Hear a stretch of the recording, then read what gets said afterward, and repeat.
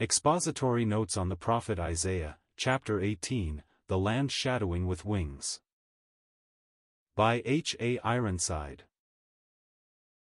We are now to consider a chapter which has given ground for many differences of opinion among Christian scholars, and particularly prophetic interpreters. Many have taken it for granted that the land shadowing with wings is Egypt, because of the winged solar disk which appears upon so many of its monuments and was really a symbol of its power and greatness. But it could hardly be said of Egypt that it lay beyond the rivers of Ethiopia when the Nile descended from Ethiopia, passed through the midst of Egypt, and emptied itself into the Mediterranean Sea in the north. Since the revival of interest in prophetic study during the last century and a half, some have thought that the symbol refers to the United States, because of the fact that on our Great Seal an eagle is represented with outstretched wings. Other nations have used the eagle upon their ensigns and coats of arms, but not with overshadowing wings, as it is officially used in America. Many others have assumed that, inasmuch as the reference is undoubtedly to some great maritime power, it was a prophecy of Great Britain who of old gloried in ruling the waves, but it does not seem possible to identify it as referring either to Britain or America with certainty. Perhaps, indeed, it might include both, and with them other nations linked together in the last great confederacy. F. C. Jennings, in his monumental work on Isaiah, points out that there were two districts known as Cush, the Hebrew word translated Ethiopia, in this passage, one on the banks of the Euphrates, and the other in what we have known as Abyssinia until recently its ancient name has been restored to it. The great stretch of country between these two lands was included in that promise to Abraham, and was ruled by both David and Solomon for a time. It seems evident from many prophetic scriptures that Israel will possess all of this land in the millennial day. According to this view, the powers referred to here would be outside and beyond these two rivers and therefore might well include Western European lands and others of the Western Hemisphere unknown to the prophets of old. We know that 10 kingdoms, rising out of the ancient Roman Empire, are to come to the front in the last days, bound together by an offensive and defensive alliance over which that sinister character designated, the Beast, in Revelation 13:0 will bear rule.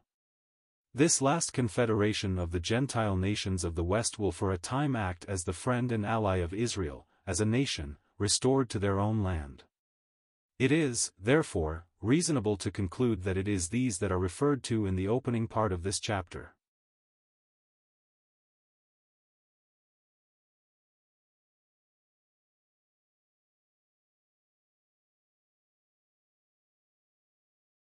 Woe to the land shadowing with wings, which is beyond the rivers of Ethiopia,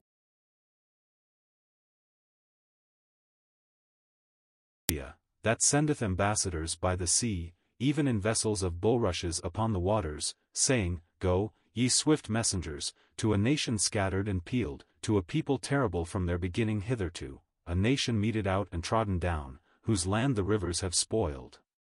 Verses 1, 2.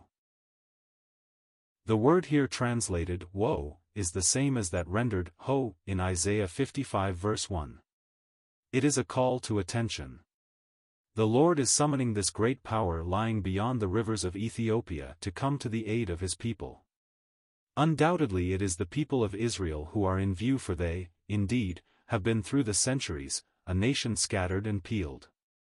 What other people have suffered as they have done and yet maintained their unity and national existence in spite of every effort made to destroy them.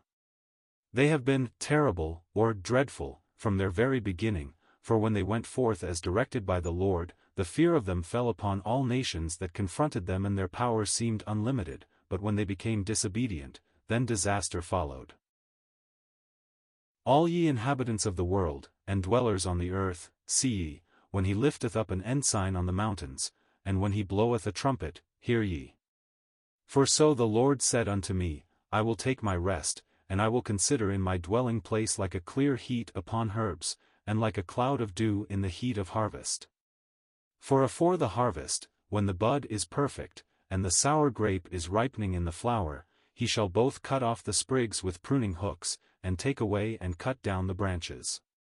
They shall be loft together unto the fowls of the mountains, and to the beasts of the earth, and the fowls shall summer upon them, and all the beasts of the earth shall winter upon them. Verses 3-6. The return depicted here is evidently not that which is spoken of elsewhere in the prophets and is based upon the repentance of the nation and their recognition of Jesus as the Messiah. The ships of the Gentiles will bring them back to the land while the Lord, as it were, looks on but does not interfere in any special sense. An ensign lifted up in the land will be the signal for the returning to Palestine of those who through the centuries have wandered among the Gentiles. We may see this being fulfilled already. They are now in the land and recognized by other nations as an independent republic. One could well hope that their sufferings were over, did we not know that even greater distress awaits them in the future when the horrors of the Great Tribulation will burst upon them in all their fury. Then a remnant will be distinguished from the mass, and with this remnant the Lord will be identified.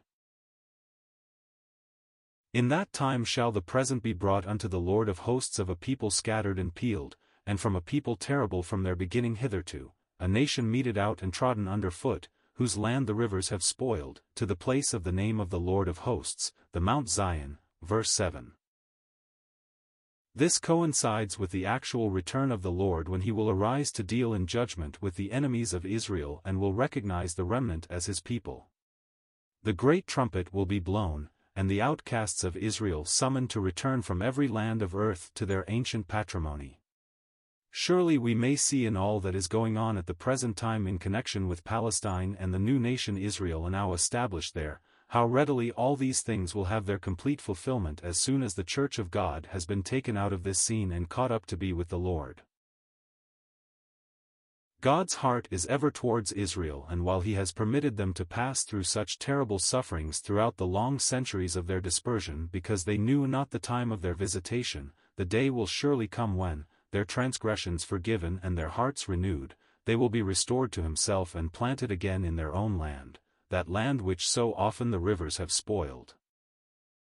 This refers to a well-known symbol in the prophetic scriptures. Invading armies are often pictured as overflowing, destructive rivers. Such rivers have passed and repassed over the land of Palestine throughout the nearly 2 millennia since the rejection of Christ and the destruction of Jerusalem and the Temple which followed some 40 years later.